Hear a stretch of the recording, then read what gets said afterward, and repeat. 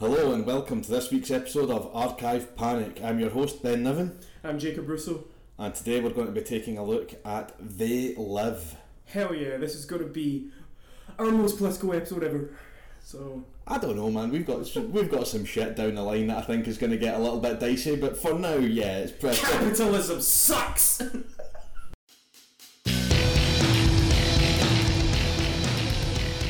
Let's go on. First and foremost, how have you been, Jacob? You alright? Yeah, I've been fine. Been up to much since we last spoke? I've been fucking listening to... Right, I'll tell you what I've been doing, right? Go on. And you're going to call me an idiot, right?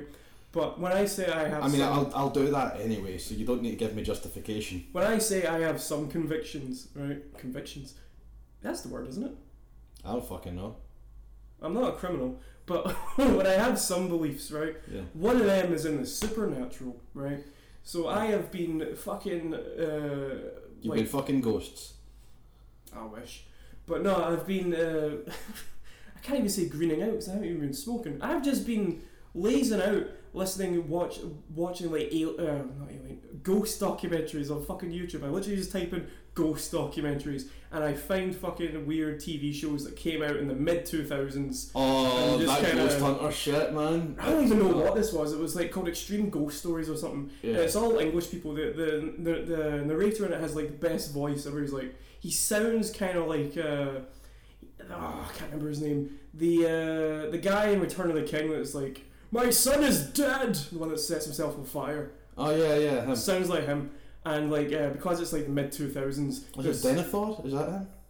I guess. But because it's the mid-2000s, people all wearing like Slipknot hoodies and fucking, you know. Yeah. So I'm like, yeah, okay, I like this show.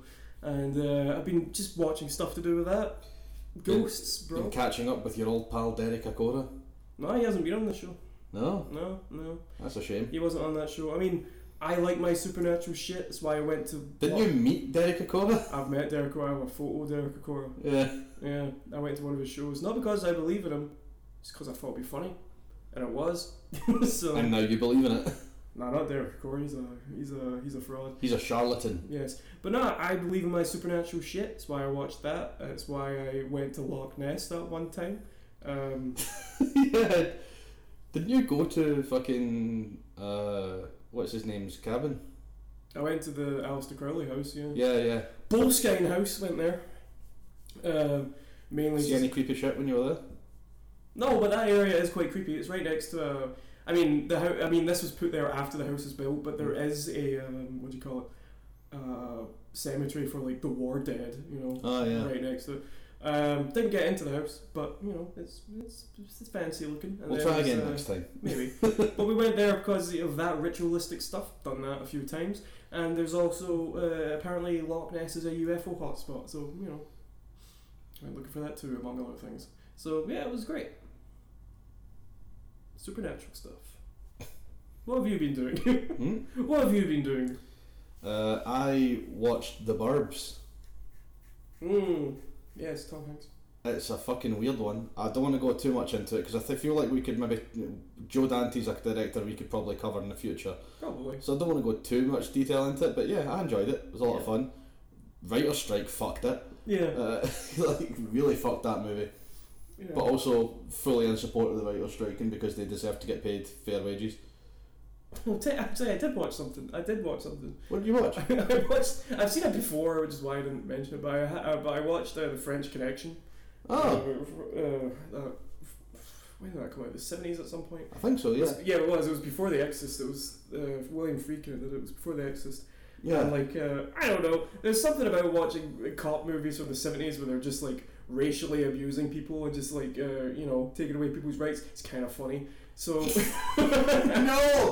No, it's not. So I remember just laughing at one bit where like they pull some people over and they're like searching them and stuff because I've been in that situation and the guy's like, oh no, I don't have anything. So Gene Hackman just kind of slaps guys like, shut up, and I'm like, yeah. And my dad remembers that time too, so Yeah, true. Yeah, your dad has some stories. Yeah, so cop films in the 70s are the greatest. I cannot possibly agree with that in good faith. Oh, it's kind of no, it's I horrible. like spy films from that period though. The spy films are fucking class. No, it's a horrible thing, but it is quite funny. Looking back on it, just be like, that was acceptable.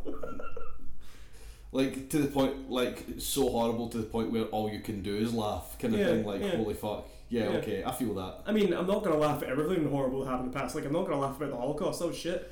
But you know, fuck shit. You made Holocaust jokes. Everybody's made Holocaust jokes, but we're gonna edit that out. I'm not gonna go to Auschwitz and be like, you know. I'm not gonna make some old Polish man cry. You know, I'm not gonna do that shit. You know, so. Fuck fascism. No. So, They Live. Yeah. This was the first time you'd watched this film. I had seen it prior to recording this. This was the first time you had seen it. What were your initial thoughts on the movie? My initial thoughts on this movie were I liked the setup. Mm-hmm. I liked the first half of it. You know, setting up the mystery, what's happening here. Mm-hmm. There's a part in the middle where I was kind of checking out because not much was happening. But it got me. When were you kind of tuning out? Because for me, this film kind of doesn't really calm down at any point. It's after Keith David finally puts on the glasses and like they're just okay. hiding out in a hotel room. And fun fact, that is not the middle of the movie. No. At the time, see by the end of that fight scene, that film's got half an hour left to go. Oh. Yeah. And yeah, I mean that's the final act of the movie. Alright, well by the time they eventually like go to that meeting and then things start getting blown to hell, I kind of got back into it, but I don't know. So one scene. Well, yeah, I did find the whole bit where he's trying to convince Keith David to put on the glasses a little bit annoying. Like, because I know about the fight scene and all that, it's fine, but you know. I kind of love it. I'm not gonna lie. The fight scene was good, but like you know, it dragged on a little bit. Not just the fight scene. The fight scene was fine. I just mean the whole sequence of him trying to put on the glasses. You know, trying to convince him. That is the fight scene. There's bits after it too, but yeah. But you know, I'm not. Yeah. But for the most part, there's no bits after the fight scene where he's trying to convince him to put on the glasses. He forces the glasses on him at the end of the fight. That's how the fight ends. Oh, yeah. Well, you know, when they go to the hotel and stuff, and then it slows down, and Roddy Piper has like a half monologue about his abusive dad. Yeah. Yeah. Yeah. Out of nowhere. Yeah. that came right the fuck out of nowhere. Yeah, we'll talk about that in a little bit when we get to the nitty gritty of it. But yeah. Yeah, that's where it kind of lost me a bit. But then when they go to that meeting near the end and then things get blown to hell, then they rate the fucking... Yeah. It picks up again. Yeah. But for the most part, I like this movie. Mm-hmm. I can see why people like it. I'll be honest, my main takeaway from this film was I need to play Saints Row 4 again. Oh. That was kind. Yeah. Those Saints Row games had like a bunch of fucking wrestlers in them, like yeah. Oh, you had Hulk Hogan in one of them. Mm-hmm. He was in the second one, wasn't he? No, he was in the third one. Oh, was it the third? Right? No, he was in. Yeah, he was in the third one. Yeah. Rob Van Dam was the Professor Genki show commentator. Yeah. Yeah, because he just sounded stoned throughout the whole thing. Oh yeah, it's funny as fuck. Yeah, you had Roddy Piper as well, but yeah, whatever. Showed up and was yeah. Roddy Piper though. That man is insane. Yeah. And I don't say that lightly. Like he is. I don't know if he's a good actor or not, but he's good enough. He's fine in this. He's good for the role that he's playing. Mm-hmm. I'll say though, he's fucking jacked in this movie. Oh yeah, yeah. He is built like a brick shit house. Because this was what 88, so I'm pretty sure this was. No, yeah, 88. Yeah, no, you're right. Yeah. I'm fairly certain that. I thought it was 87 there for a second, but that Starman was 87. Yeah, I don't think he was wrestling full time at this point. No, Prince Darkness is 87. I don't think he was wrestling full time at this point, so he was able to just get jacked. Because I think after there's a certain point in WWE where he just kind of would disappear for a few months, then come back, do a major storyline feud, and disappear again. He would do that until like his career ended, pretty much. After a certain point in time, I can't really remember when. It's been a while, but you know. I want to say early 90s, like 94, 93. No, before that. Oh really? Yeah. Because he was a massive guy in the 80s, but like by the late 80s he wasn't appearing as much. He was just Yes, that's what I'm saying. He would have fucked off towards the beginning of the 90s. No, That's when he would have proper finished. No, he actually finished WWE in '96. 96? Wow, really? Mm-hmm. Wow. Because he had he had a WrestleMania match with Goldust, and they took inspiration from the fight scene in this movie for their. Oh really? They had a fight in an alleyway. Nice. It involved a car, you know. So yeah, it was Roddy Piper getting hit by a car and shit. It was pretty fun. Yeah. But then he went to WCW, but that's another story.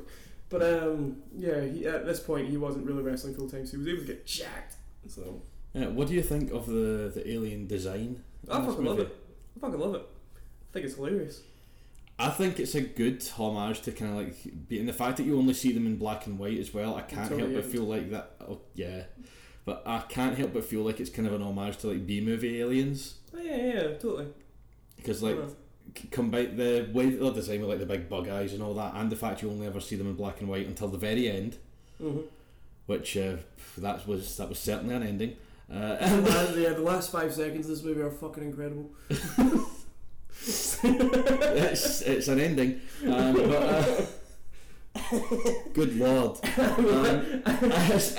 it works really well as a joke, but also if you think about it for more than 5 seconds, that poor woman. That poor woman must have been fucking traumatised. Yeah, the last 5 seconds of this movie is just tits right at the camera. Yeah. And then, fucking an alien. Oh, babe, what's wrong? What's wrong, babe? Is everything alright? She looks down at this guy that she is straddling.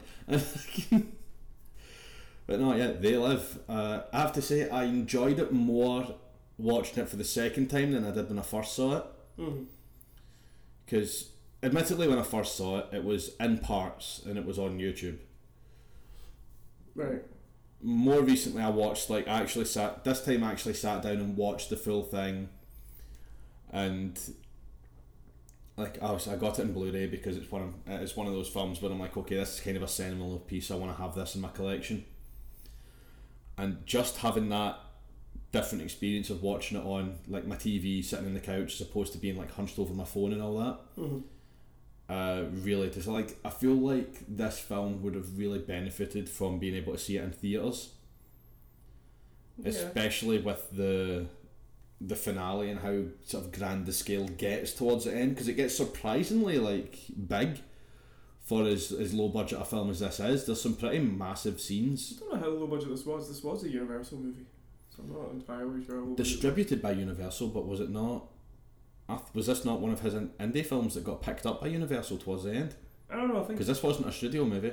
I don't know. I'm pretty sure it's Universal. I don't know. Universal distributed it and picked it up. I think this is more along the lines of like what happened to House of a Thousand Corpses, in that it started out as an indie flick, and then studios took notice and picked it up towards the end.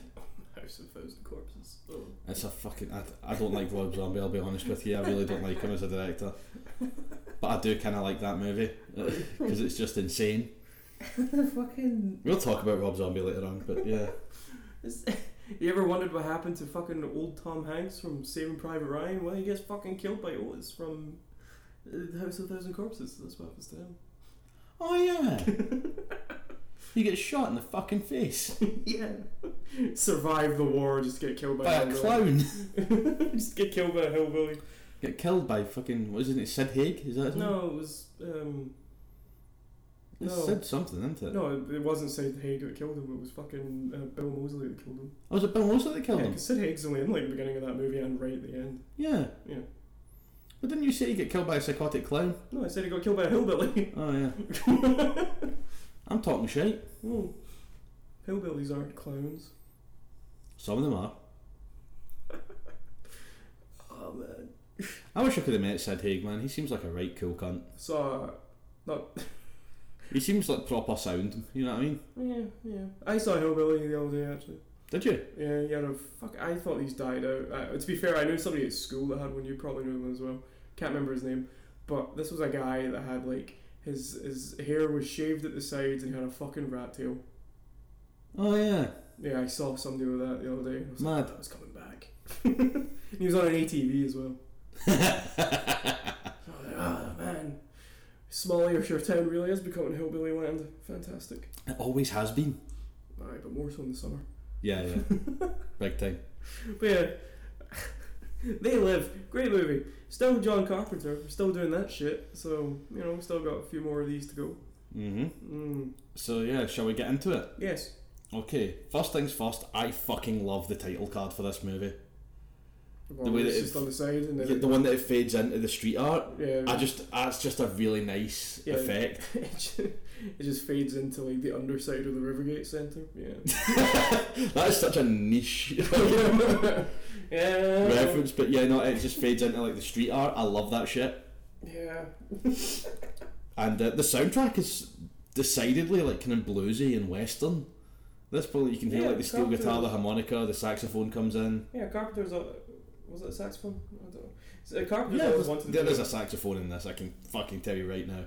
Carpenter's always wanted to do a western, and this is kind of like a western setup, a stranger coming into town and all that shit. Yeah, a stranger who's credited as Nada.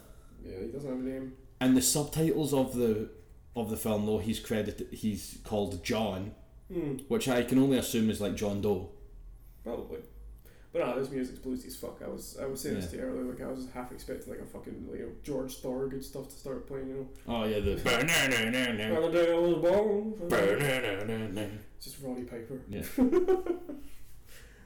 Canadian blues. No, that exists. Fucking yeah. What's his name? Neil Young's Canadian. Oh fuck yeah, so yeah. So, it exists. Yeah. So Roddy goes to a job centre.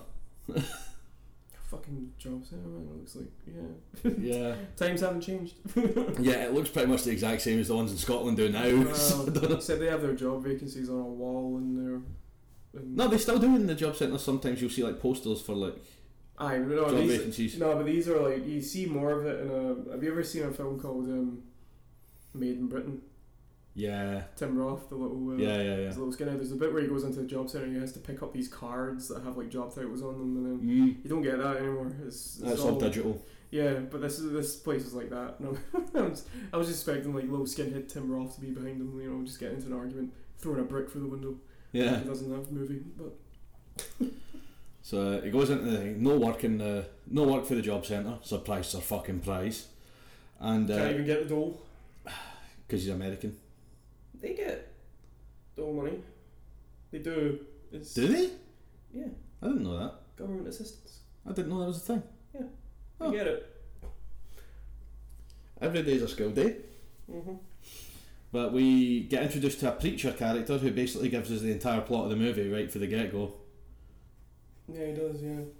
He just kind of... But who is it that plays the preacher in this, though? Because he does a fucking amazing job. I don't know, I think he's just some guy. Maybe it was a street preacher.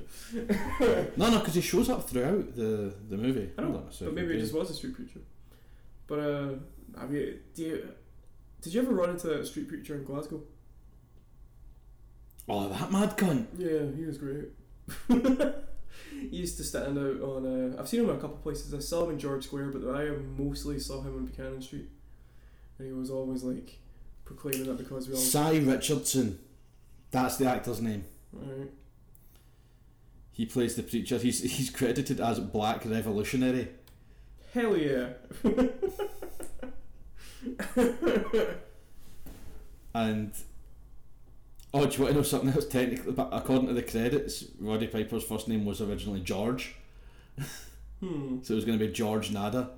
Fair enough. That then get changed to John Nada, and then eventually just Nada. That street preacher out in Glasgow, you see him in Buchanan Street, he would always be like, saying we're all going to hell because drink Buckfast. And there was always at least one person... Yeah, he was a bit of a dodgy cunt, wasn't he? Yeah, there was always one person, actually listening to him drinking Buckfast as well. Whenever Buckfast is mentioned, they would go like, hey! So, honestly, I tell a lie, it wasn't Cy Richardson, it was Raymond St. Jacques was the street preacher. And then Cy Richardson is another character. But street preachers, they're either telling the truth or they're just weird homophobes. So who knows? Yeah. Wonder what this guy. They're either speaking truth to power or speaking shite to gays. That's it. There's no in between. So the preacher spells out the and eventually Roddy finds himself in a construction site where he just basically goes on and is like, "Hi, do you need anybody? I've got my own tools, ready to work. He's a job." Yeah. If only it was that easy. But, It can be. Yeah, if you want to get paid underneath the table and get... Like he is in this movie. Yeah, I suppose. But, it's not the best. Nah, it's not sustainable. When I get paid? Oh, Thursday. Okay. And then fucking Keith David comes up to him, sounds like he's going to proposition him. So, guy, you need a place to stay. Just kind of looking at him like, okay. Yeah. By the way, Keith David also fucking ripped for this movie. I get a feeling Keith David's just ripped in general. Is he not? I don't know. I mean, he seemed pretty jacked when he was doing the thing as well. He was wearing a lot of layers, wasn't he? So. Yeah, but I don't know. You see him in his little long johns. Not little long johns. Guy's fucking massive. Yeah. I mean, the only other things I can really say I've seen him in is like The Thing, this, and fucking Requiem for a Dream. And he doesn't look too jacked in that, but you never know. He's jacking people up in that movie, but I don't know about... I've seen him in Tales from the Hood 2. Fuck that movie, man. Yeah, fuck that movie. It's so shit. The first one's pretty good though. Nah. I like Tales from the Hood. It's pretty good. Nah. You not like it? No. I know. It's shite. It's not funny. What, the first one? No. It's just... I don't like it. But, But no, Keith David, he's jacked in most things. I mean, even just by listening to him, he does like voiceovers for like a fucking the WWE. He sounds jacked in those too. So he sounds jacked. What the fuck does that mean? When you hear it. Hulk Hogan sounds jacked. Fucking Hulk Hogan sounds fucking crazy. Is what he sounds. Roddy Piper sounds jacked. Fucking Canadian then. Hulk Hogan isn't Canadian. Piper is. Yeah, but Canadians aren't always jacked. Lumberjacked. Yeah. Does Elliot Page sound jacked to you? They're a skinny little bastard, No. Have you seen recent photos of them? They've got fucking biceps and shit. They've been working out. They're starting to get fucking Michael Cera is not jacked. Yeah, he's himself. He's a wee weedy little cunt. I like him, but he's a wee weedy little cunt. But what's he up to these days? I don't know. We need a Michael Cera renaissance. I don't know that we do. No, we do. We definitely do. We need him to be in we need him to go down like the I was going to say go down in Nicolas Cage route and he's his own Mandy, but I don't know how that would work for him actually. Just imagine Michael Cera just screaming in a bathroom. Covered in blood. It would be great. It'd be great. Forging a badass axe/spear thing. I need to watch Mandy again now. Then he does his one line from Juno that he's known for in that, where he just whispers, "Wizard." Yeah. As he's cleaving skulls. Yeah. Michael Cera. Yeah, it would be great. Michael Cera is the new John Wick. Yeah, it could be like an Arrested Development sequel where he's been overlooked for too long. Yeah. And he just starts caving in his family's skulls. Oh God. Yeah. Jason Bateman's just sitting there doing the one line he's known for from it. I don't know what I expected. Just before he fucking dies. Yeah. That could be the final line of the movie. I don't know what I expected, and then his head gets cut off by Michael Cera. Yeah. Some can't hire us as writers, man. Honestly, this is gold. Michael Cera's not jacked though. Doesn't need to be. He's got an axe. Yeah. Job sites. Keith David asks him if he wants a place to stay. Sounds vaguely like he's trying to get with him. I didn't get that vibe. I'll be honest with you. I don't know. Whatever. I don't know. I've never stood on a corner somewhere. So he's like, "You need a place to stay." Gets a bit weird, but Yeah, but fucking we can't call him the Drifter because that's the name of another character in this movie. So we'll just call him Roddy Piper. Just call him Roddy. Yeah. So Roddy remains silent at that point, and then just starts following Keith David's character, who's called Frank in this movie. Frank. So he just starts following Frank. Yeah. I mean... And Frank basically turns around and is just like, "Yo, what the fuck? Like, why are you following me?" This is like, "I don't let someone follow me unless I know something or like some shit, right?" To which Roddy replies, "I don't turn up with anybody until I see where he's going." Okay. Which is like, yeah, okay, sure, but also... You're still following me. Yeah. And they still turn up at the place together. Yeah. So this full conversation is pointless. Roddy Piper's just... he's just legitimately crazy, so, you know. Yeah.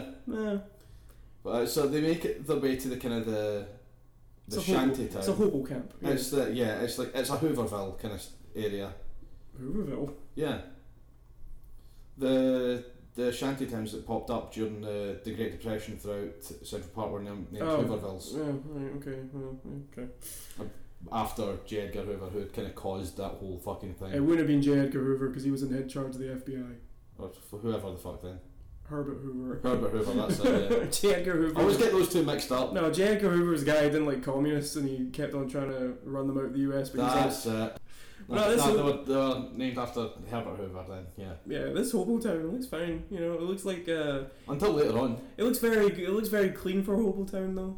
He's like, we got showers. It's like, I don't think hobo towns have showers, but okay. No, some of them do. I don't know. Roddy Piper looks very clean in this movie. It's very strange.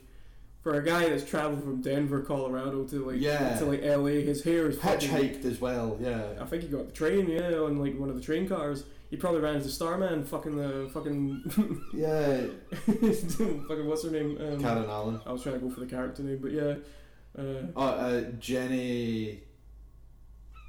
Something. Yeah, he just hops the car, sees that weird shit. I don't know about this. He hops the car after that scene and hears that "I gave you baby" conversation. Is just like, I'm out.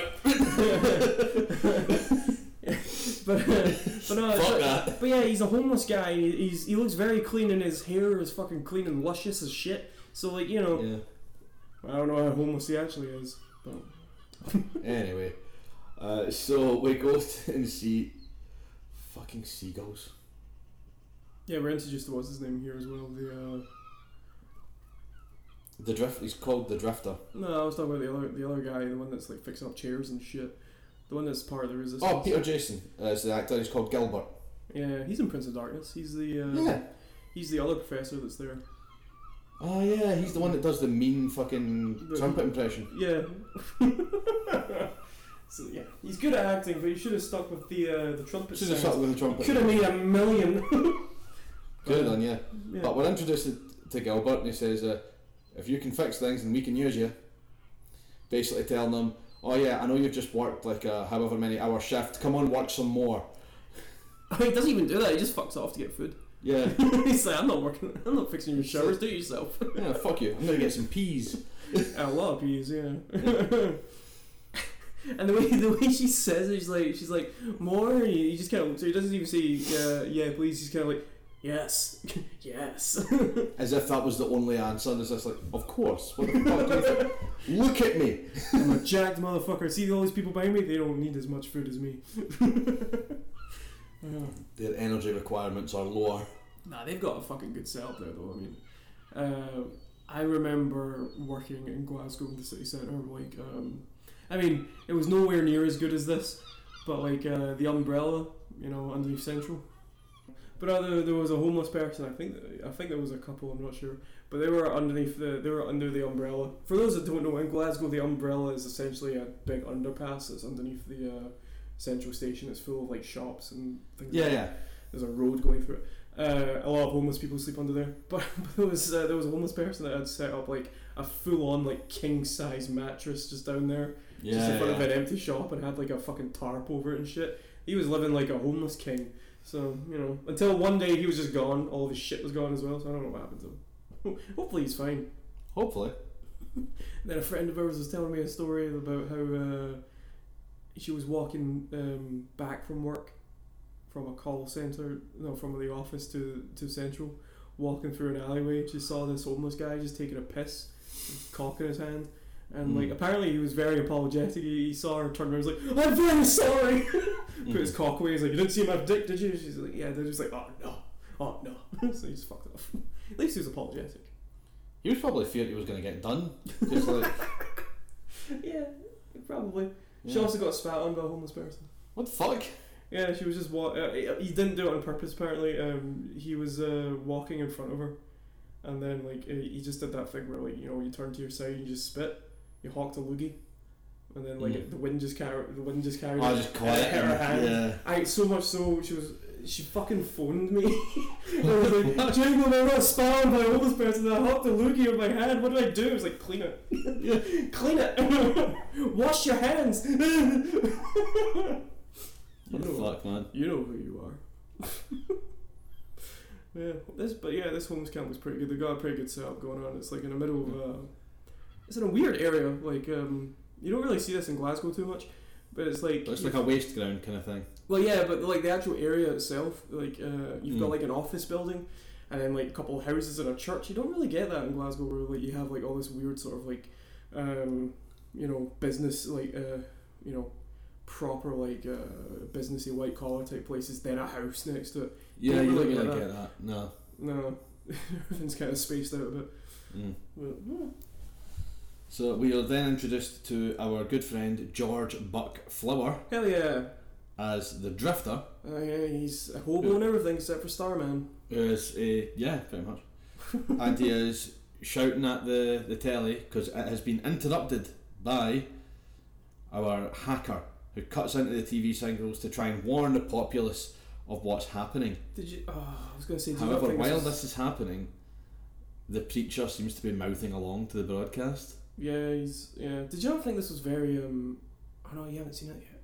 I was going to say, this is very Videodrome. I've not seen Videodrome. Oh, this is very Videodrome. You'll get it when you see it, but like it's all, sermons preached through like TV and stuff and like that, and like there's a guy it's essentially the same sort of setup there.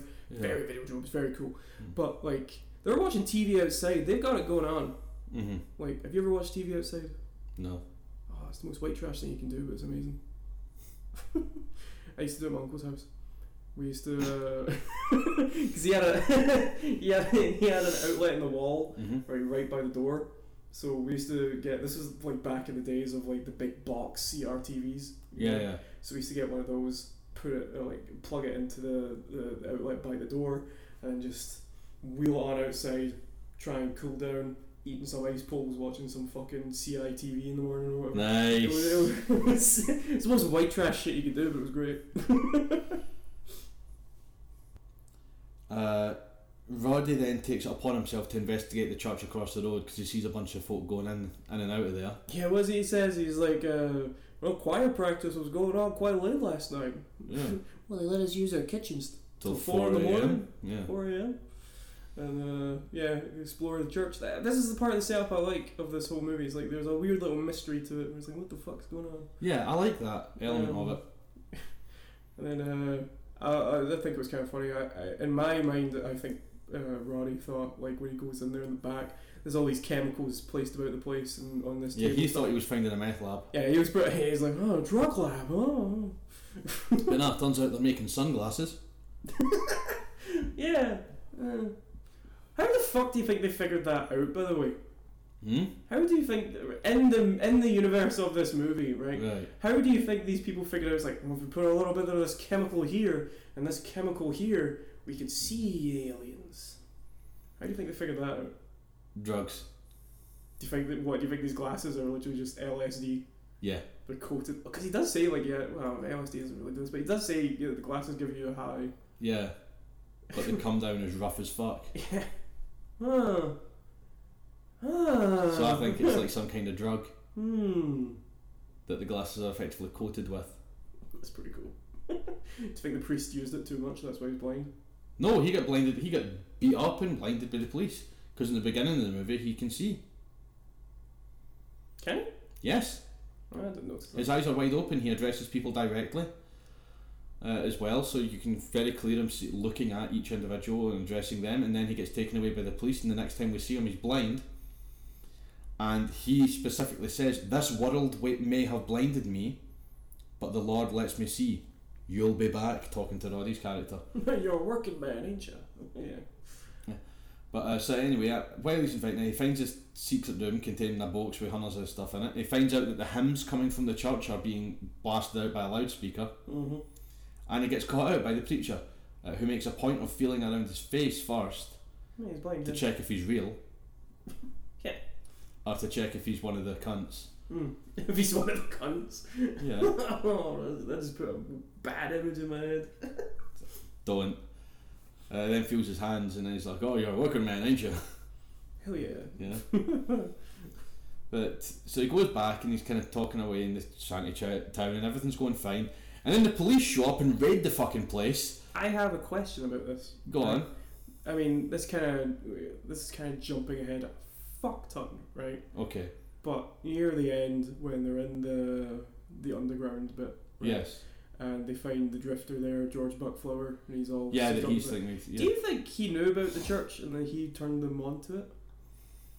I think part of the reason he was there was to investigate the church and see if he was. Oh, do you think he was in it from the beginning? I think he was a plant. Yeah, I could see that. Yeah, because you never really see him after the. Well, you don't really see him during the raid, do you? No. Okay. So I think he was a plant. I think he was there to investigate the church and whatnot. And then as soon as he found out that this was going on, that something was going on, as soon as he had enough suspicion to justify it, he calls in the troops. Alright, okay. He is there for the police raid. You do see him like looking at the police, but as soon as they start taking down the town, I think he kind of fucks off. Yeah, okay. Spoilers, but yeah. So that's my thoughts on it. But yeah. Okay, that makes sense. So they also bulldoze the fucking place with a digger. I do have to question though. So Go on. you find out that the police are like raiding the place, right? Because Roddy's looking through the binoculars, looking at the church and that. Somehow he doesn't hear a fucking helicopter, hovering in the air. I think he hears it. Until he's looking at it. I think he hears it, but he just ignores it.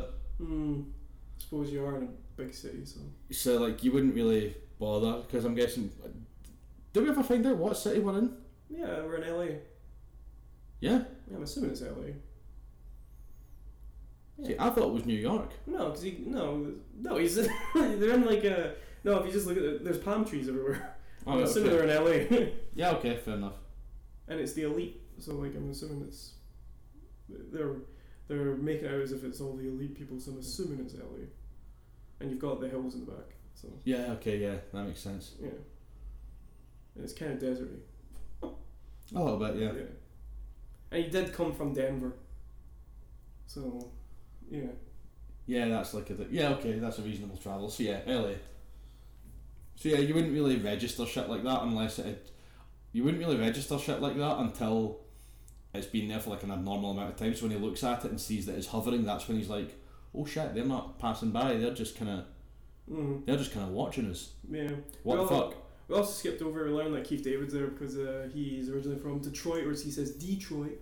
And he has a wife and 2 kids. Yeah, they shut down all the steel workers plants and all that shit. Yeah. So he's in LA doing building work. Construction work, yeah. Hell yeah. To try and make ends meet and send money back to his wife and kids. Why do you laugh at that, dude? Because, I know how this movie ends. Oh no, that's actually much more tragic now that I know. Yeah. Oh god. Oh, that poor bastard. But yeah, so the town gets bulldozed. Roddy's just kind of looking at it. I did think it was kind of weird how there was just some homeless people like trying to get away by running at the police. But but these things happen sometimes. Yeah. I never ran at riot cops before, but I've seen them. I ran away from them. We didn't run away from them. We kind of like we didn't notice them until we got right in front of them. You gave them a can of Pepsi and then it was all good? Yeah, I'm Kylie Jenner. No, this was... No, we were trying to go up a street in... Barcelona. In Barcelona during the riots. During the Catalonian riots, yeah. Hell yeah, great time. And I was shiting myself when you were on that holiday, man, because you're a fucking idiot. And you're the kind of guy to go up to a riot cop and be like, hey, you can go up to a riot cop and just be like, try to go for a pint. Oh, we all had shotguns, we didn't ask them. Yeah. But like we were walking up, we didn't even notice them until like they were right in front of us, and we didn't even notice that the street was quiet and we were the only people on it until like we got up close to them. Like I said, fucking idiot. It wasn't just me, it was yeah, you're both idiots. And then riot police were great. And then no, they're not. They just told us to go. They didn't point guns at us or anything, they just told us to fuck off, so we did. They were nicer than that though. They were just kind of like, I can't speak Spanish, but they Leave the premises, basically. Yeah, they said something, and I was like, okay. I was you fucked off. I was quite drunk at the time. I think they knew I was a drunk tourist. So Yeah. yeah. Why can't we have an independence movement like they do? Are you calling for riots? Yes. Fuck yeah, let's go. Why can't we, as the Scots, have an independence movement like the Catalonians do? And just fuck shit up? Yeah. I mean, we like to say that, like, we're a violent bunch. I mean, I suppose, right, I'm just going to say that the Catalonians, they're a bit more oppressed than we are, right? A bit? Yeah. I mean, by quite a fucking big margin, big man. Their politicians get arrested, ours don't, so that's good at least. Well. I mean, she hasn't been arrested. Her husband got arrested though. Yeah, but that wasn't because of independence matters. That was because of he was a cunt and stealing money. Yeah. But no, our politicians aren't being arrested for espousing their beliefs. Yeah, theirs were. Yeah. Maybe that's why we don't have fucking riots. But I came back from that thinking like, why the fuck can't we do this shit, man? But let's do it. Let's start a riot. You and me. George Square. Nah, that's too easy. We'll go to Edinburgh on day one. Edinburgh? Fuck Edinburgh though. They're exactly. All, exactly. That's why we had the riot there. Why would we have a riot in my front door? We want to still be able to go to the shops afterwards. So let's go to Edinburgh and fuck up all their shit. I remember we actually came up with plans. Like, it never happened because there was like shit going down, but it wasn't as bad as we thought it would be. But I remember like after the independence vote when it came through, we were debating like see if there's looting going on. We were actually debating going like see if there's looting going on. We're going to HMV. Fucking idiot. But it never happened. So nah. Told you we get political. There was cunts get killed during that though. What, in Catalonia or in George Square? George Square. Was there? Yeah. Yeah, and the BBC were reporting that there was absolutely nothing happening and the streets were perfectly safe, even though there was a riot going on in George Square. Not to get too political, but have you ever noticed that whenever the pro-unionist side of things get up to shit, nothing ever gets reported? Well, But when Celtic win shit and do the exact same amount of partying that the Rangers fans do, it's always called like a riot. Yeah. Yeah, we notice. We notice. Riots on the BBC. Oh well, no shit. Oh my god. Oh my god. Are you telling me the multi-million-pound corporation doesn't have my best interests at heart? What the fuck? I don't think the BBC's a billion-dollar corporation. I said million. Yeah, I don't think they're a million-dollar corporation either. I think they're funded by the UK people. Funded by the government, but they're still a for-profit company, and therefore multi-million pound. That's where a lot of the contention for the TV licence comes in, because it's viewed as like a for the people kind of bill, but it goes towards a private for-profit organisation. Fuck the TV licence. I don't pay my shit. I don't even watch TV, so it's fine. Yeah, I don't pay it because I don't use it. Capitalism. Fuck them.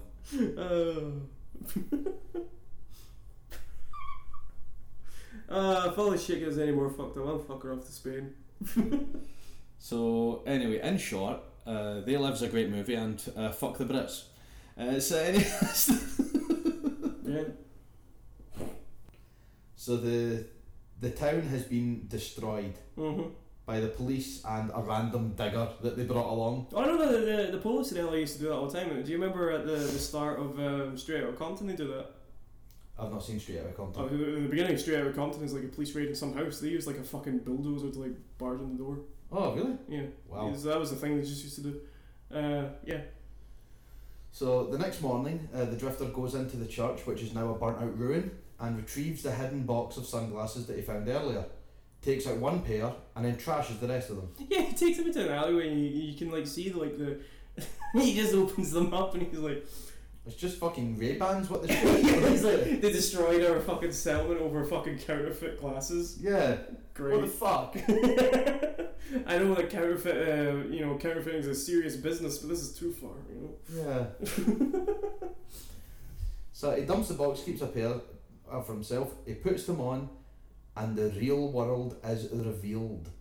As he is able to see for the first time in his life, and we the audience are able to see for the first time in the movie, all of the subliminal messages strewn throughout the city. Obey, consume, do not awaken, remain asleep.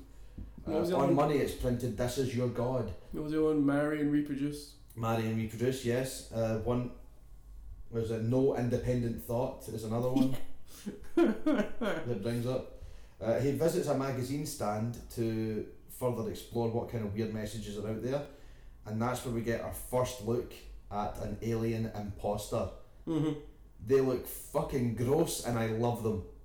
Yeah, they look like burnt pizza. A little bit, yeah.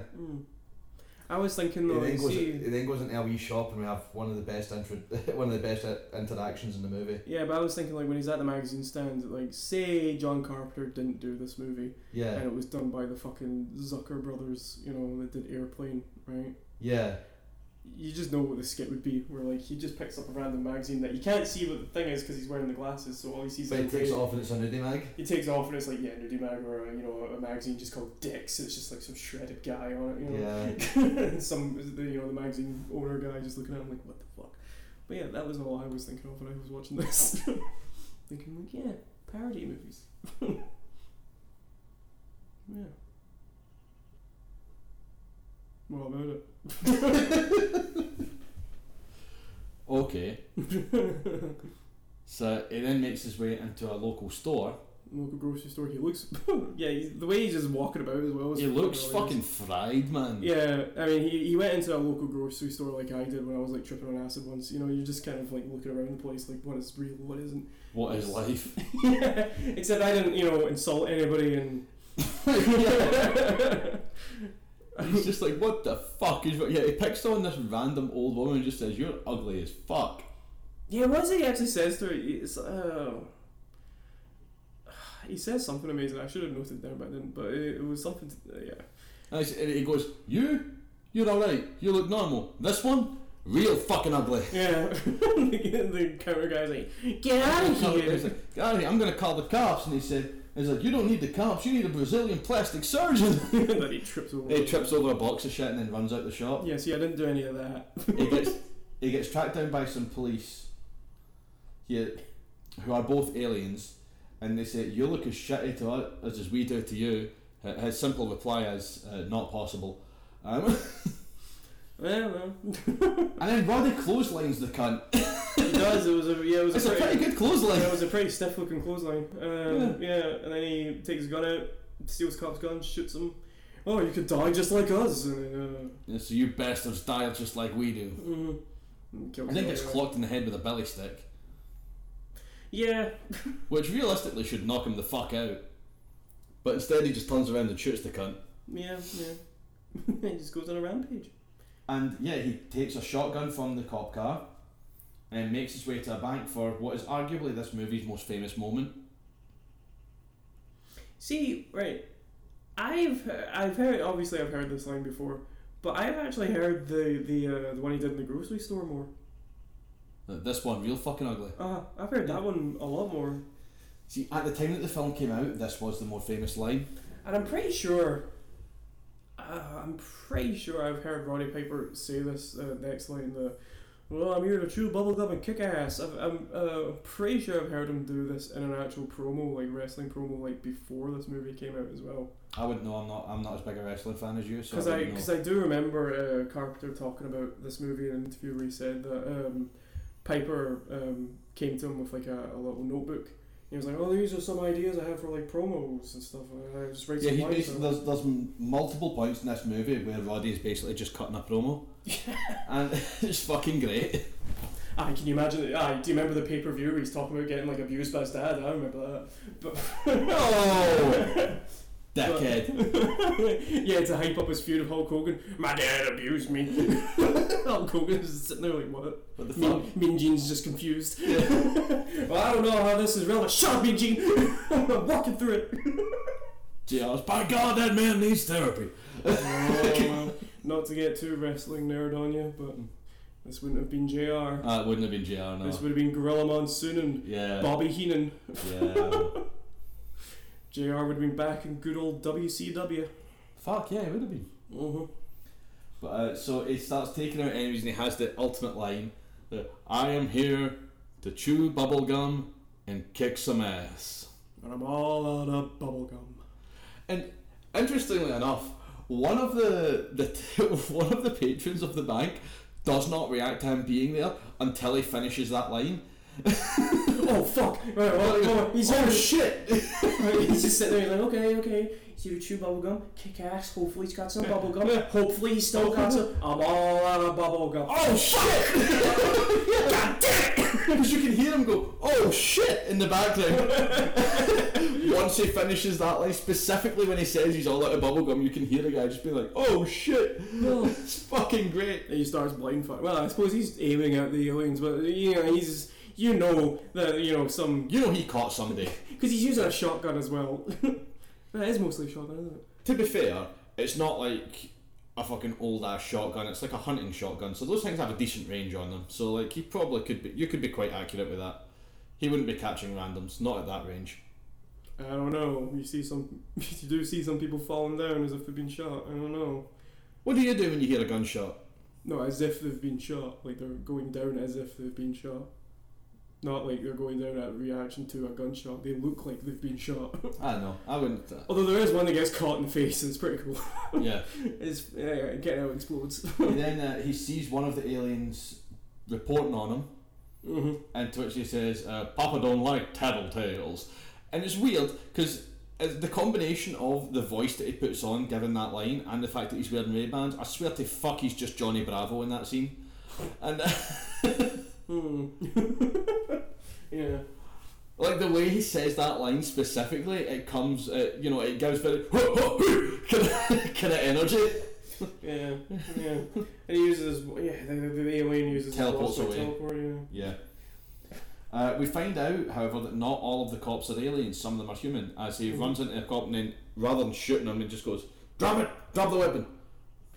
Tells him to fuck off. He says, "Beat your feet." He goes, "Oh, beat your feet." And he fucking runs away. He just away. sits down and starts punching his feet. Yeah. We then cut to this random fucking woman and looking for a car, played by Meg Foster. No, remember there's the little floaty ball thing. Oh yeah, he finds that. Yeah. And takes that out. I didn't make a note of that. It's kind of like the little drones that you get in Half-Life 2. Yeah, kinda. Take photos of people. But I have to wonder though. So he shoots it and it blows up, and and you see what's happening. You see some debris fall, yeah. When he's wearing glasses, but when you see the shot of him, you see a shot of him that's like all in colour and that. There is still a bit that falls from the sky. No, he's reacting to it, but there isn't any. No, you see a bit fall from the sky. Yeah, after he shoots it, but you see a bit where like you see it from. Yeah, and in that wide shot. But there's nothing on the ground, so like I'm. But there is like one piece that falls to the ground in the wide shot. I didn't see it. But there's like debris. There's like no debris on the ground. So like, what happens if somebody just walks into that shit? They just take a step and they get fucking stabbed by like shredded metal that's invisible. I don't know. How do they explain that one away? I assume there's like a fucking clean-up crew somewhere, like Men in Black style. He raises his mind. He's like, yesterday I woke up without a foot. What happened? Trench foot. I don't remember. I live in LA. Trench foot. Oh, okay. But LA's dry. I don't give a fuck. You get trench foot. Oh. You went to Louisiana for the day. Oh, okay. You spent 5 seconds in Florida. The other side of it with trench foot. The other side of the country in a day. Don't think about it. He's just stroking his hair. Not even his hair, his face. You lost your foot in Florida. In the Everglades. Okay. Eventually the Drifter finds Holly Thompson, Meg Foster, played by Meg Foster, and holds her at gunpoint and forces her to help him escape.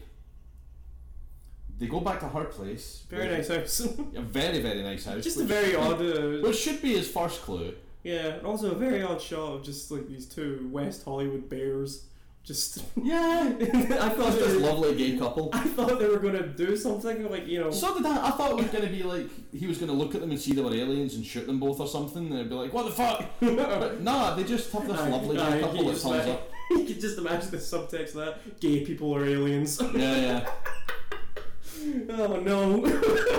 That would get read for absolute fucking filth later on. Oh no. Yeah. We're like, oh no, John Carpenter.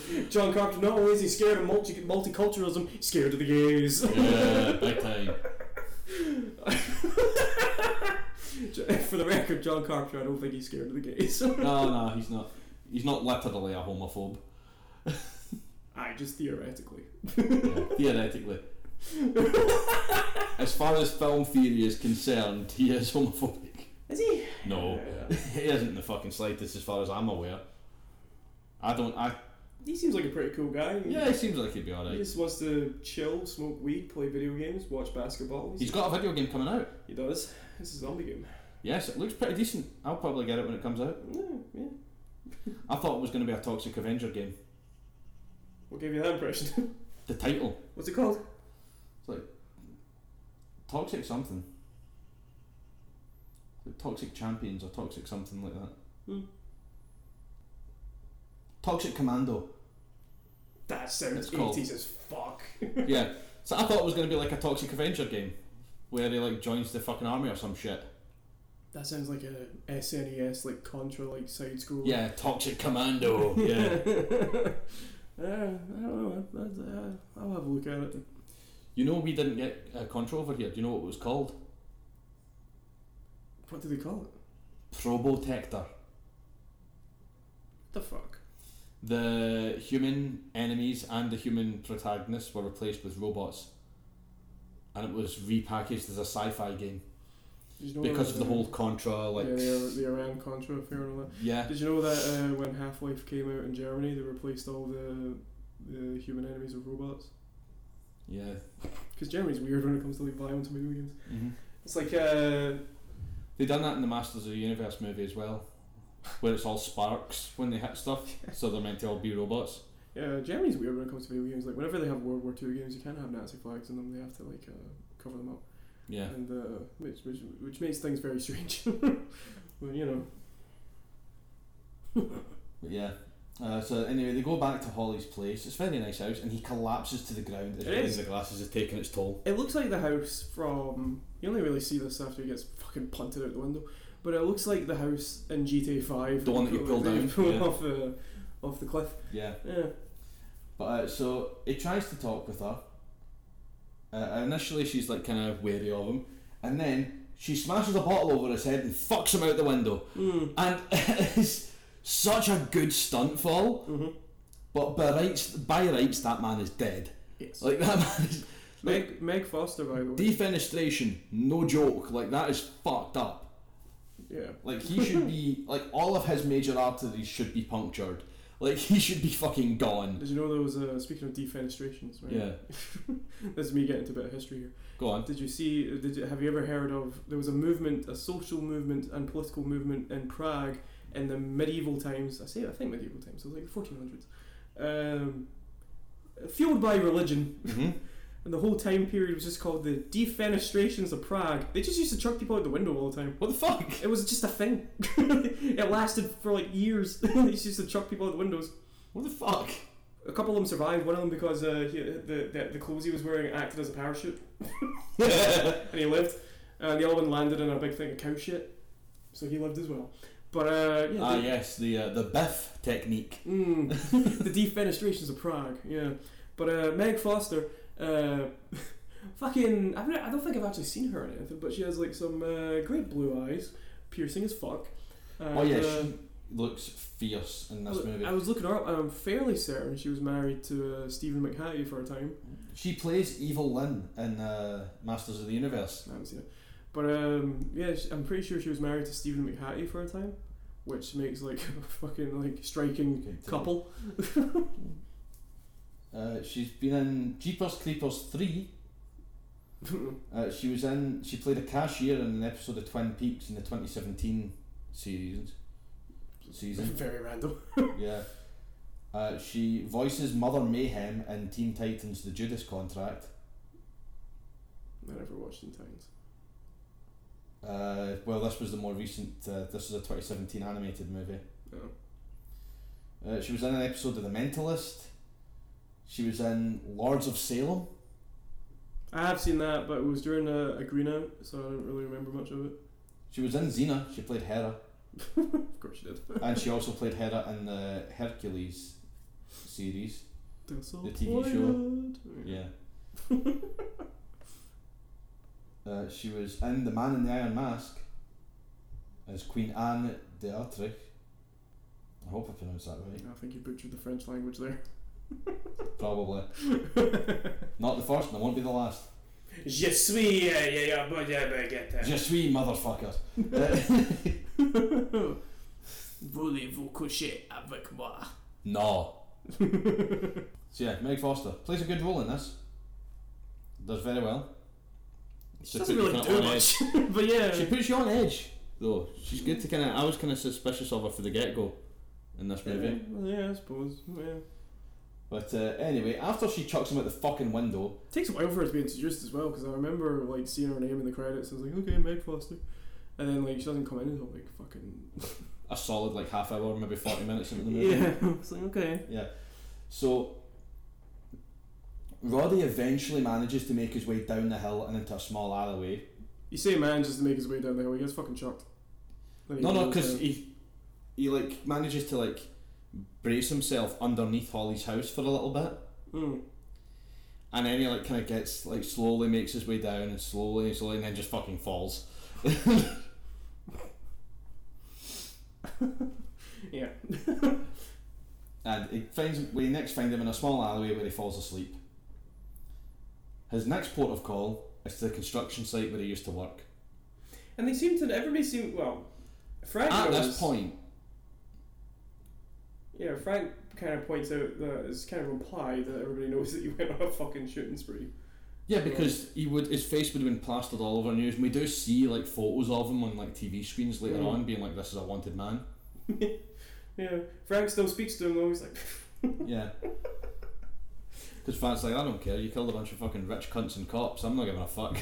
Cops good on you, so don't do that, please. Or do, I don't care. But it's at this point that the subtitles kind of reveal Roddy's character name to be John. And he surprises Frank at the construction site. Frank wants nothing to do with him and tells him to fuck off. Yeah.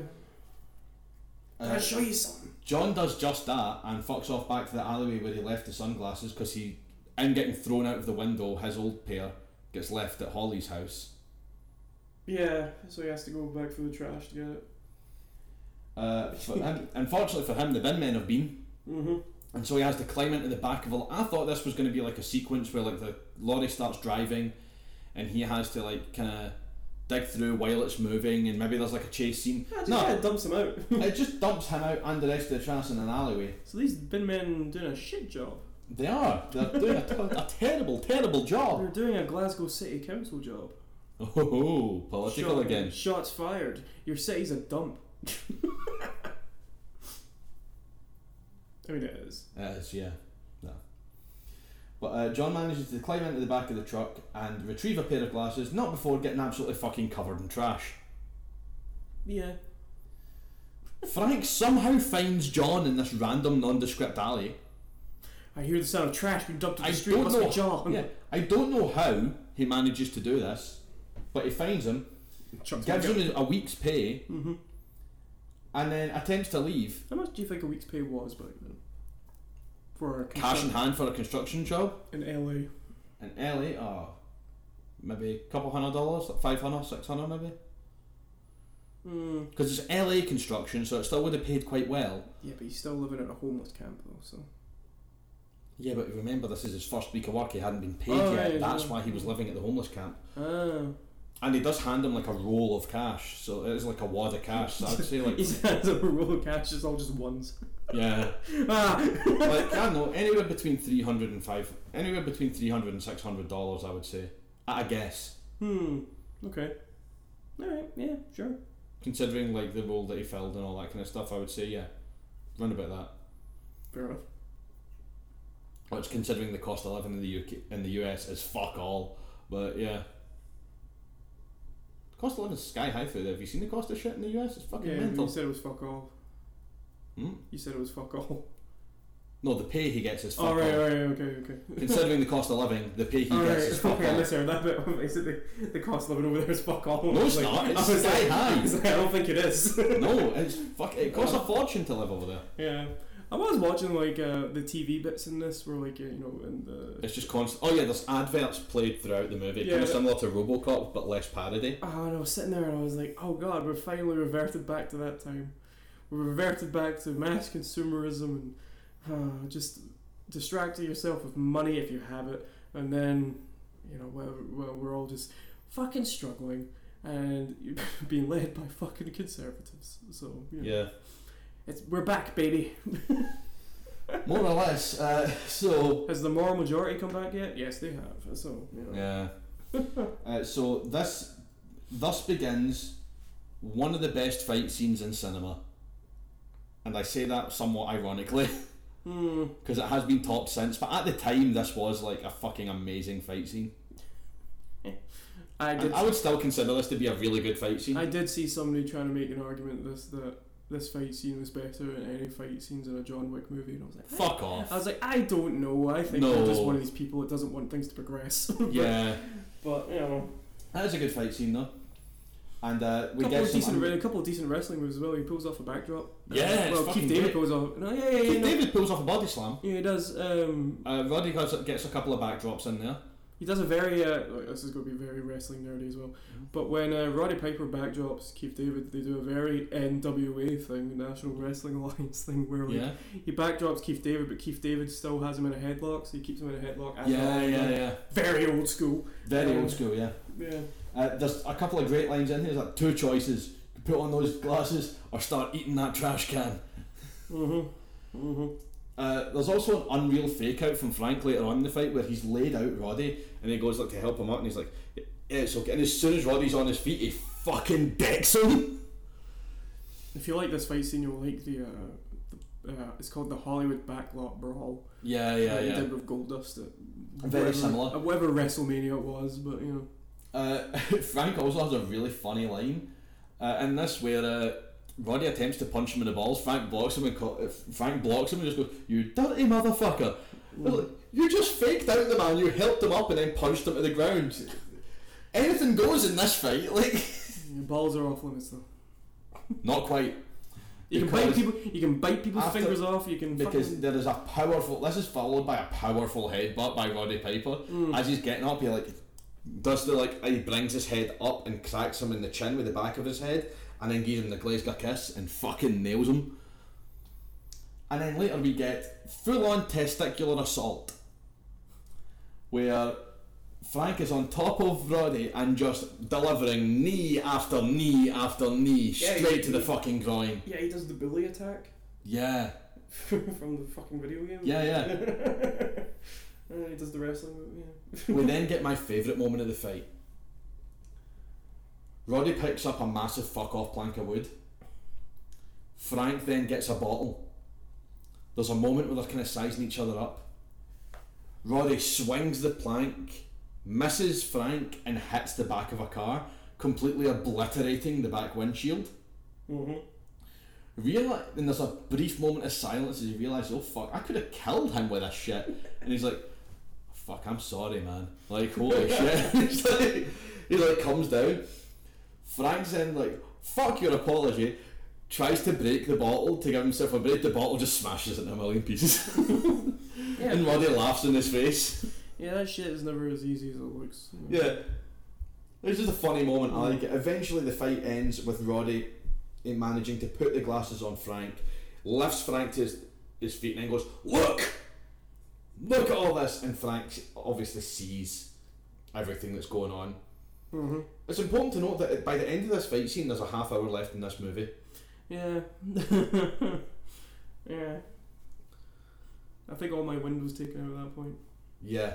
So the fight scene, there are points where the fight scene does drag a little bit, but overall I feel like I it's get the really feeling. fucking good. I get the feeling that Carpenter, he wrote this, didn't he?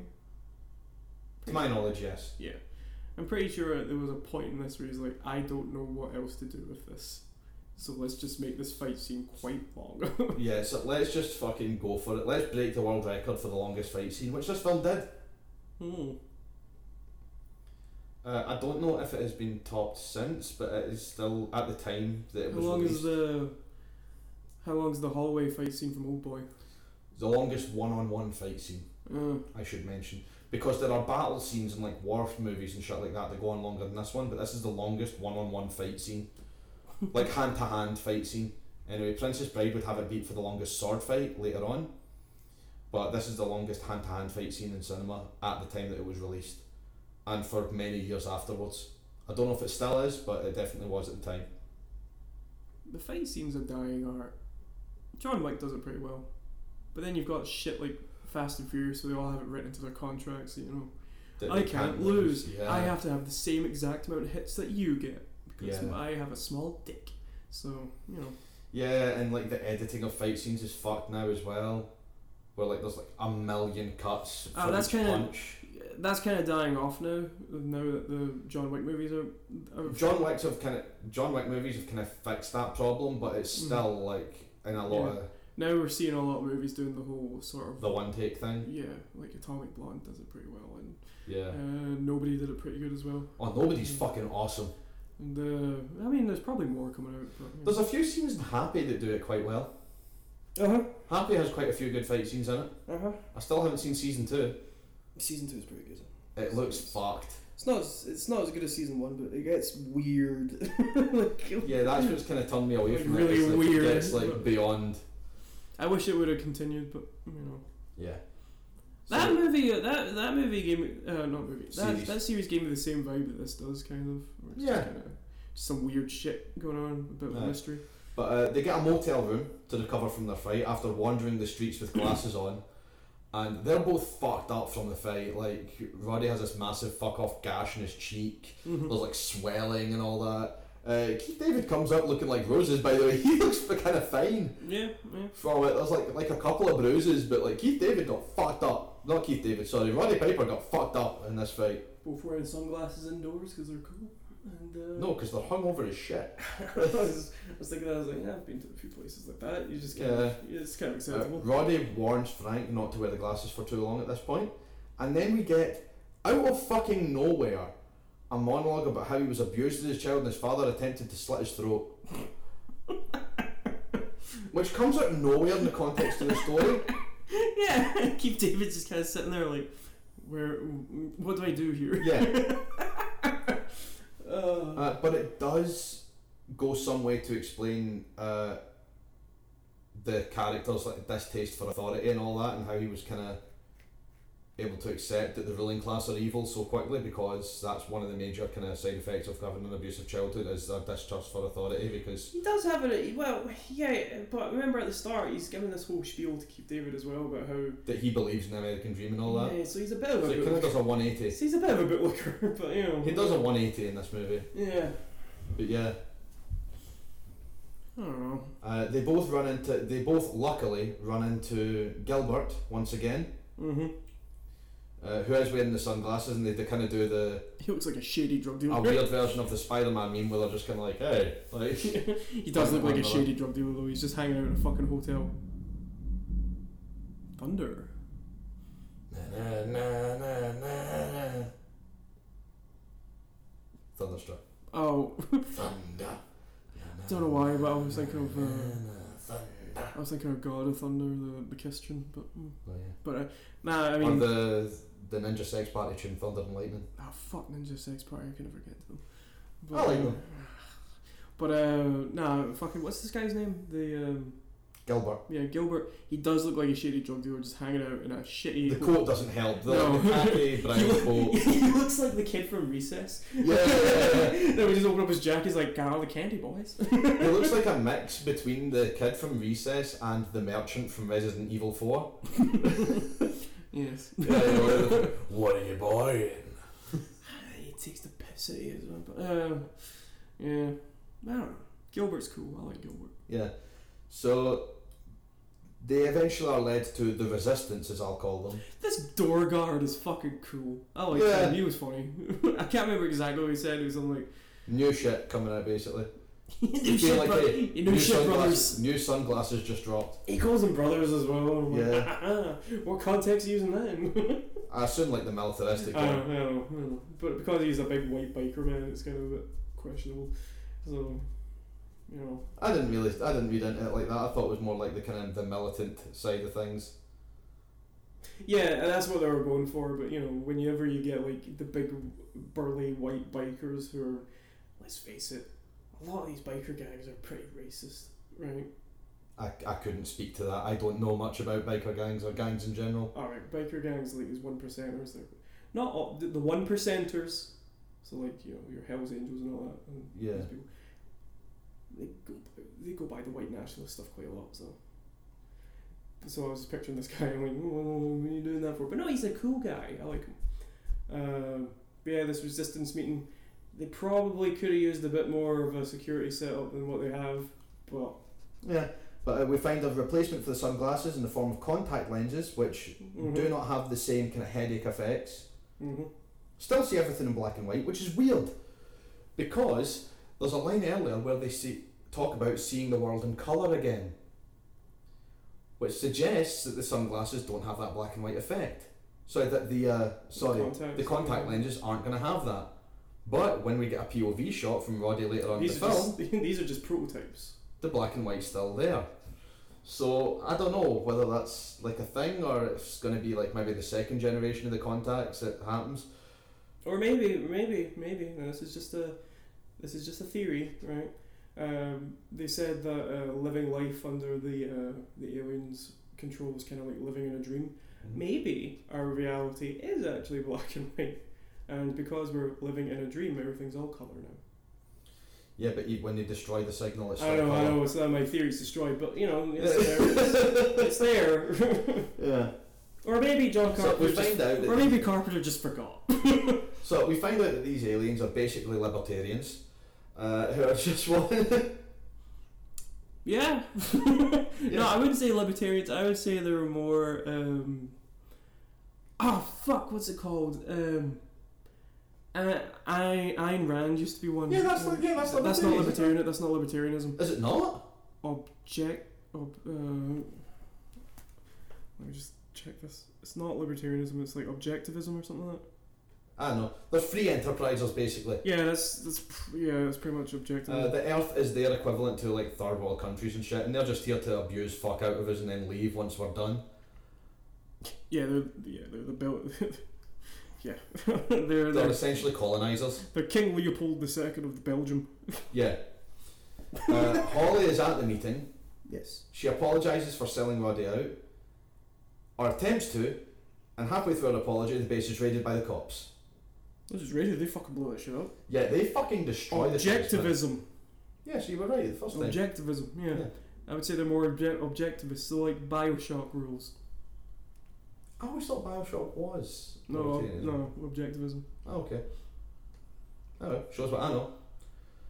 But it's different, right? Nerd out a bit here. The first game is objectivism, the second game is collectivism, and the third game is American exceptionalism. Yeah.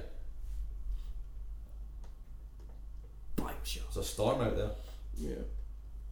Bioshock. Bioshock's fucking great, man. Bioshock is good. I wish they would come out with a fourth one, but fucking Ken Levine isn't part of it anymore. Yeah. So Although there is a System Shock remake. there is. So that could open doors. Son of a bitch. Right, so I'm probably not going to be able to EQ out the storm that is happening outside now. So let's just acknowledge that this rest of this recording is going to sound cursed and move on. It's the evil alien capitalists trying to stop us, Ben. No, it's just the fact that it's been really warm. No, for we're the on past to the couple we're days. on to the truth, Ben. We're on to the truth. Fuck off. We're on to the truth. They're on to us. No. This prison planet can't hold us too much longer. Oh, for fuck's sake. Moving on.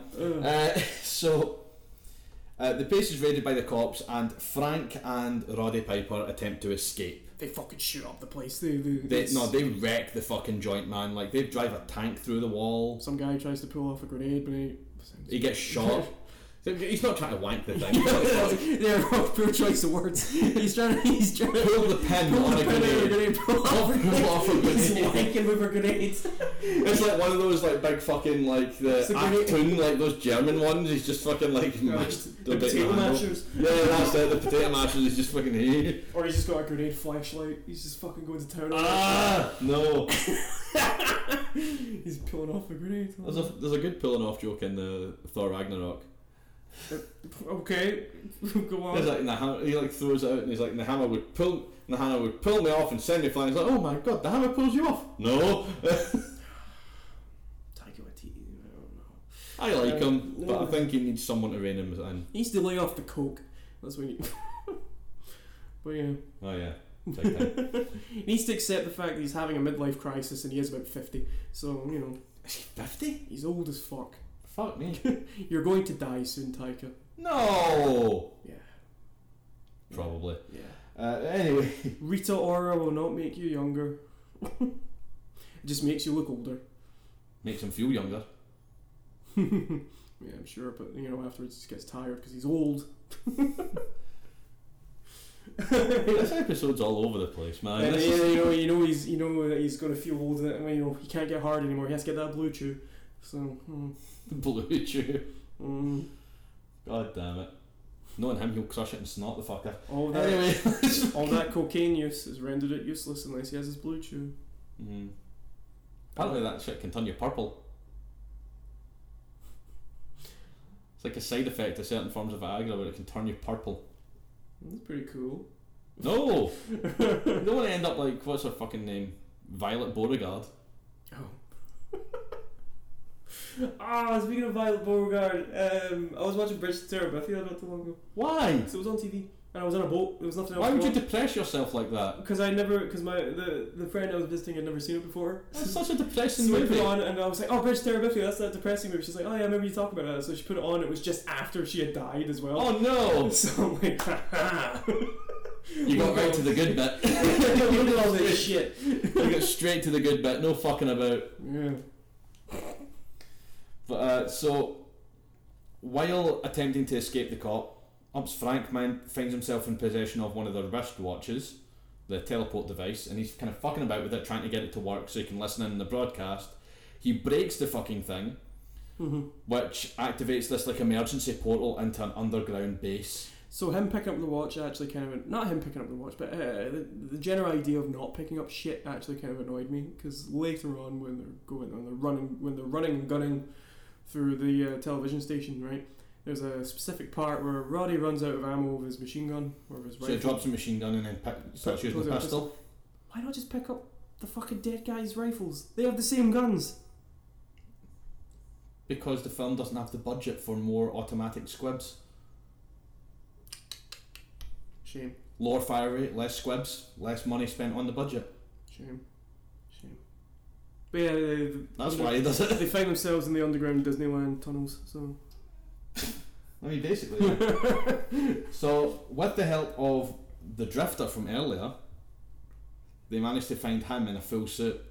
So, while investigating the fucking tunnels, they find this massive like... I don't know why when the Drifter came out in this tuxedo, blew my fucking mind. I don't know why. I was just sitting there, I was like, oh my god, he's a traitor. Yeah, that's what it's supposed to do. I know, but I'm sitting there, I've never felt that way before watching a movie. At least I can't think of the last time that's happened, so I'm sitting there like, what the fuck? Yeah, it took me off guard when I first saw it as well. It was like, holy shit, that was a good twist. What the fuck? That was a great twist, but it explains like how the cops found the place and all that kind of stuff, and how like, yeah. So yeah, that really got me as well. It's a great twist to find out that the Drifter is a traitor. Do you think Elon Musk is an alien? Nah, but he definitely works with them. Grimes is an alien. Didn't she leave him? Yeah, but she's Yeah. an alien. She's weird, by the way. She's the. Well, they named their kid after his fucking password, so like. Is that what it was? I know she. That's changed, just a joke, but the name of the kid. But yeah, she did change the kid's name, but she's a bit weird. it's called Clive now. Yeah, she see her tweets. She's a bit racist. No shit. Anyway, moving swiftly on. In an attempt to show off to them. I didn't He know starts you giving them boys a got tour. recruited. I didn't know you boys got promoted. Is what Yeah. I said, yeah. And they just kind of go along with it, and he's just like, yeah, okay. And it's like, word to the wise, you want to buy a suit yourself, you want to buy yourself some nicer clothes now that you can afford it. Mm-hmm. And they're both kind of stood there just like, should we roll with this, or should we shoot the cunt? Like, what's the play here? I'd like to be a double agent on the fucking resistance side. That would be kind of cool. You get all the perks of both. You know, you're fighting to save humanity. Until they find you out, and then you're fucked. That's what cyanide capsules are for, bro. Yeah, no, you're alright. I don't like almonds, so. Or you could go out in a bang. You know, you could just shoot yourself. But you know. Kurt Cobain, POV. What, Courtney Love's pointing the gun at you? Yeah. Courtney Love definitely killed that cunt, by the way. That is like fully. She is a murderer. I don't know. I'm not going to put my hat into that race.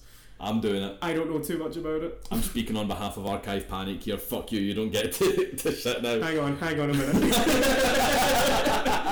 You know, I would say down with capitalism all I want, you know, but maybe done on sedition charges. This is the opinion of Archive Panic. Hang on a minute.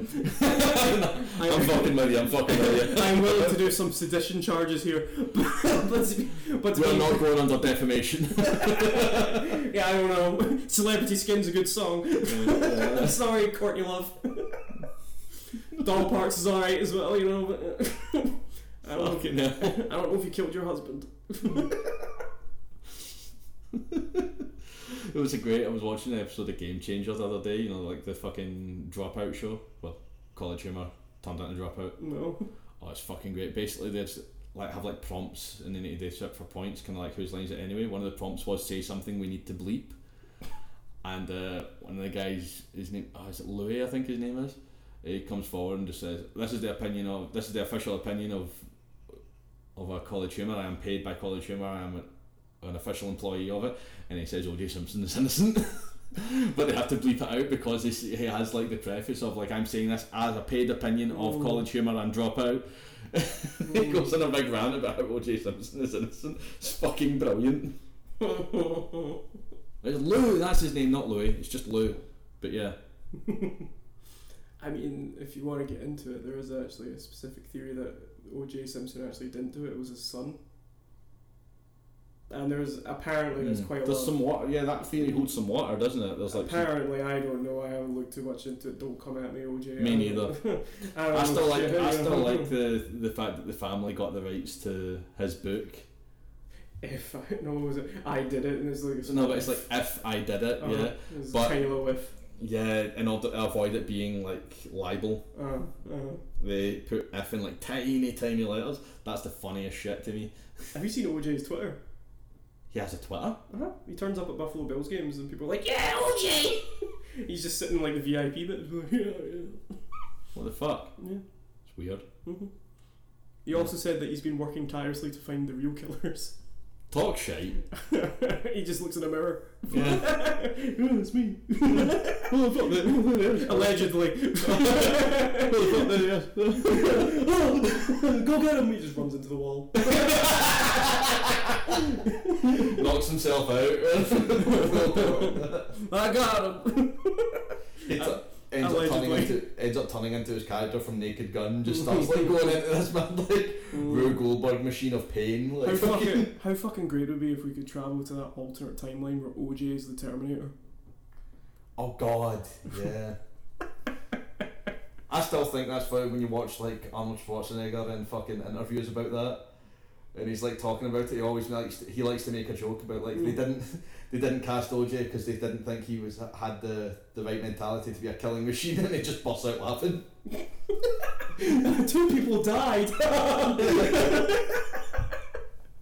Oh. Not allegedly. 2 people did die. Yeah. This podcast's all over the place. I like this one. I like this one too. Went from being political to like fucking OJ. Oh, fuck that shit. Anyway, so fucking they get a tour through like the underground base and all that. Mm-hmm. I was actually quite confused at this. Yeah. So like, I mean, I get that it's underground. So how does the space thing work? Is it just like a Stargate? I think so. Yeah. Cool. I like that. It kind of reminded me of those liminal spaces type images that you'd see on like Yeah. that shit. It kind of reminded me of that. It was pretty cool. I like that. I got that vibe from it as well. Kind of like the back rooms kind of thing. Yeah. But so fuck the back rooms, by the way. What? Fuck the back rooms, by the way. It was better before they added all these fucking different creatures and shit. It was much better when it was just these creepy rooms that you had no idea why you were there. But then people had to fucking keep adding to it, so now it's not even scary. Yeah, they had to turn it into like SCP light, basically. SCP stuff's pretty good though. Oh yeah, it's fucking great. Yeah. Control is a great game. Yes. Fantastic. Anyway. Where were we? In the tunnels. You see the Stargate, they're going to planet Andromeda. Yeah, which is a galaxy, not a planet. Yeah, I was going to say, isn't that... it's not a planet, is it? It's a galaxy. Yeah, maybe there is a planet there, I don't know. Well, if it's a galaxy, it has to have some planets. Maybe the capital's planet Andromeda. Maybe, yeah. Or, I've played Mass Effect Andromeda, it's just full of fucking weird little aliens that look like... boss hacks. Cuttlefish, but yeah. Yeah. Mass Effect Andromeda is a lot better than people say it is. Oh yeah, the launch was botched by EA, but most of the negative reviews are just because the launch was shite. But once you actually get into it, it's not once they actually patched out a lot of the weird shit, it's pretty decent. It's a good game. But yeah, then they go to the so they managed to make their way to the TV station. And channel 54, 56 or something like that, 50 something. Yeah. And I think it was kind of funny how he just manages to like. He just shoots 2 guards. Well, yeah, he's like, oh, this is where the tour ends, we can't go in there. So the TV's like, oh, I've never seen a TV station before. Come on, thinking you guys in there? Oh, you boys! I'll get you in there! And he goes around, the guards are like, nah man, you need your fucking ID or whatever. He says, here's our ID, and they both pull pistols and shoot the cunt. Yeah, what I don't get at this point as well is like, they're like, oh, this room is soundproof, right? Yeah. The door's still open though. Yeah, the door to the hallway, not the door to the... Yeah, the door to the hallway is open. It wasn't even a door to a hallway, it was a door to an office, right? So, like, I say an office, like, there was lots of people working on desks and shit. They would have heard that, because the door was open and it was right next to it. Yeah, so, true. The people in the TV studio probably not, but they would have heard that. Yeah, they definitely would have. So, they start making their way through. They get to... Frank and Roddy then proceed to shoot their way through this building. It's a massive fucking shootout. I would have been okay if the film started here and we basically just got the raid. Like, and it was just them making their way up the floors. Yeah. That would have been pretty cool. But, Like, that would have been pretty fun. The raid in the 80s, or Dread, or whatever, but yeah. I mean, Dread is just the raid, but with a comic book filter on it. Yeah, Justin Bieber's baby playing throughout it, but nobody noticed. So. What? The sound effects that happens when the slow-mo drug is going on is baby just slowed down to like fucking... For real? Did they have to pay rights for it? Probably, but they just slowed it all the way down. That's mad. But yeah, so they start shooting their way through the building. Eventually they find Holly. He was just kind of wandering around nonchalantly. Yeah, he was just kind of cutting about the place. Yeah. People are dying. Yeah. Speaking of people dying, once we get to a certain point, they've managed to find their way to the roof. Yeah. John starts making his way up there, and in the most It's like a split second. Out of fucking nowhere, but in a split second, Holly just pulls a pistol on Frank and shoots him in the face. Yeah. Yeah, you hear the gunshot as well, but apparently Roddy didn't hear that. But, Yeah. You know. Or maybe he did hear it and he just thought that like Holly and Frank were like fighting people off while he was on the roof. Yeah, probably. Yeah, Holly then holds Roddy at gunpoint There's also a on the roof. helicopter. There's also a helicopter that comes up, Yeah. and there's a moment where he's like, "Fuck," and he drops his gun, pulls a snub nose out of his sleeve that to this point was not established was there at any point. Yeah. It just comes out of nowhere. He just like Bugs Bunny that shit. Which sleeve is it though? Because there is a point, because you do see him when they're touring like the underground base. He is holding on to like one of his wrists the entire time. Oh, okay, right. Well, So I don't know which sleeve it came from, but there's a bit where he is holding on to his wrist the entire okay, time. right. Well, fuck me. So up. maybe that I is didn't him notice just holding his thing. I don't know. that. Yeah, I didn't notice that, but yeah. I just noticed it because I thought that's a weird way to just walk. To be. Yeah. So he shoots Holly. Pretty And he shite death. turns. Then what? Pretty shite death. Pretty shite Just death, kind yeah. of She just kind of freeze frames and then falls over. just kind of sits down. He then takes out the satellite, but is killed in the process. Big explosion. And he uses the last ounce of his strength to flip off the cops. A man after my own heart. To be fair, we don't actually know if he dies. He just kind of. He's on the roof when that massive explosion goes off. That fucker's dead. I suppose. The aliens are exposed, and we get a montage of humans reacting to seeing the truth We see a different for the newsroom. first time. We see the newsroom. What is it? Somebody says, like, "Wow, why do you look so fucked up?" No man, you're fucked up. I'm leaving. Basically, that's it. Yeah. You see that? What's We going also get to see on? the aliens in full colour for the first time. It turns out they're kind of blue. Yeah, one's just sitting at the bar. Yeah, and another one is having a grand old time. Pretty much, if you think about it, right, now when you put an image in your head, right, the bottom half of the screen is just entire tits. Yeah, more or less. Yeah, just going And into the she camera. sees the TV, and she sees everyone getting revealed, and then she looks down. What's going on, baby? Cut to credits. No, It is the most unnecessary ending. those last 5 seconds. It's literally the last 5 seconds of the film are this bit, and that poor woman is traumatized to fuck. I get the feeling that was just added in because some studio was there because it was like, we need more tits. There's no tits in this movie. And they're like, yeah, okay, I'm gonna add tits, but it's gonna be the last 5 seconds, and you're just gonna see them in the screen, and that's it. This poor actress. Well, not this poor actress. Sorry, the poor character. Like, this woman's probably like traumatized within an inch of her life. Because imagine that you're quite happy. You know, you're quite happy. You're getting there. You're getting to the point of no return. Then you look down, and all of a sudden, and all of a sudden, you're fucking an alien. I think that alien guy gets slagged off by his colleagues, being like, "Oh, he's gone native. He's fucking the natives." No, because they all are.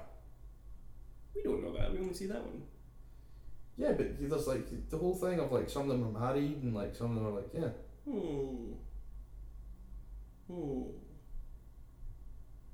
Do you think that they never really established this, but do you think that if you shot one of them, right, and like, you know, how strong is their technology? You know, if you were to slice one up on an autopsy table, you know, or whatever, after they're died, is it going to be like Men in Black, where they're just kind of like, whoa, something's not right here? Or are they just going to be still like fucked? Is it going to be like We Happy Few, where it turns out, you know, this autopsy they're doing is actually just a dead alien? I think it's more the We Happy Few thing, where like the signal is strong enough that it covers it. Because it's not like each individual person has like a signal. It's like a signal going everywhere, all across the world. Sleep. Yeah. Sleep. Oh, this movie. Have you ever heard the commentary for this? No, I'm going to listen to it later on. John Carpenter. John Carpenter takes the piss out of this movie. No, he doesn't take the piss out of it. I remember reading something. I haven't heard the commentary to this movie, but I remember somebody posted it, or posted excerpts of it, and they were saying like, John Carpenter thinks this movie's like a documentary, and it was just John Carpenter like basically like, oh, this stuff is real, right? I mean, maybe not aliens. But the whole, you know, subliminal messaging and all that stuff, and consumerism to like distract us from problems, it's real, you know. Yeah. You know, maybe that's what he was getting at. I don't know if he actually said that aliens were fucking. You know, I don't fucking know, but yeah. It wouldn't surprise me if John Carpenter actually said that aliens were controlling everything, but you know, Yeah, I could see him being that way. Yeah, definitely. Yeah. You know, aliens, they just they control everything. Me and Deborah Hill would sit up all the time smoking a lot of pot at Stonehenge, being like aliens. Yeah. But you know, They Live, great movie. It's fine. Well, I say great. It's good. I thoroughly enjoyed it. It's great. The ending's a bit fucked. I'm not, but yeah. But the last 5 seconds of the Yeah, end. it's just weird. Yeah. Oh, no, I quite like it. It's completely unnecessary. I quite like the end. I thought it was hilarious. It's a good joke, but like, yeah. It's like something you'd see in like Animal House, where Yeah. That kind of vibe. except in Animal House it would turn out that the woman's actually underage. So Oh fuck. Oh, the 70s. But no, I thought this movie was pretty good. Very enjoyable. I mean, I think this is one of those examples of a movie that's been, to me at least, overhyped a bit. I would definitely agree with that. Like in recent years, it's kind of been put on a bit of a pedestal because of the social commentary that's throughout the movie. It's not as bad as people saying that Idiocracy is a fucking documentary, because they're just idiots. But I like this movie. I would watch this again. I would probably get this movie. So yeah, I will watch this movie again inevitably, because I'm going to watch it with the commentary. Mm-hmm. But yeah. At the end of the Carpenter series that we're doing, we will have a little ranking, so you'll see what our actual opinions on these movies are. So yeah. But They Live, I thought it was okay. I would have liked to have seen Roddy Piper in more mainstream sort of movies. So would I. I feel like if given the opportunity, he could have been a much bigger star than what he was. I think he was just a bit coked out, A bit. I think he also made a lot more than a bit, mate. I think he also made a lot more money doing wrestling than he did in these movies. Yeah, big time. Yeah, so the only time I'd really seen him act before this movie was in It's Always Sunny, where he's playing the maniac. Oh yeah. So I forgot he was in Always Sunny. Yeah. He's really good in that. Mm-hmm. And then he died. Unfortunately. Rest in peace, my friend. R.I.P. Iron Sheik. Oh, fuck yeah, he died a couple of days ago. He's going to make death humble. Too right. But anyway, yeah, that's this latest episode of Archive Panic. Thank you for listening. Next time we'll still be continuing our John Carpenter filmography binge with one that I have never seen before. I didn't even know existed really until we did this series. Mm-hmm. Memoirs of an Invisible Man. Yeah, I've not been aware of this movie either, so it's going to be an interesting one to watch for the first time. Starring Chevy Chase and and Sam Neill. Sam Neill's okay. Yeah, Chevy Chase is a dick though. From what I understand about Memoirs of an Invisible Man, this is a Chevy Chase passion project. Oh no! So this isn't really so the Carpenter apparently he said something like he had no real direct control over what happened in this movie. He was pretty much a director for hire. So I'm scared. I'm very, very scared of this movie. Join us next time so we can hear our terror. Thank you very much for listening. I've been Ben Niven. I'm Jacob Russell. And we'll see you next week. Woo!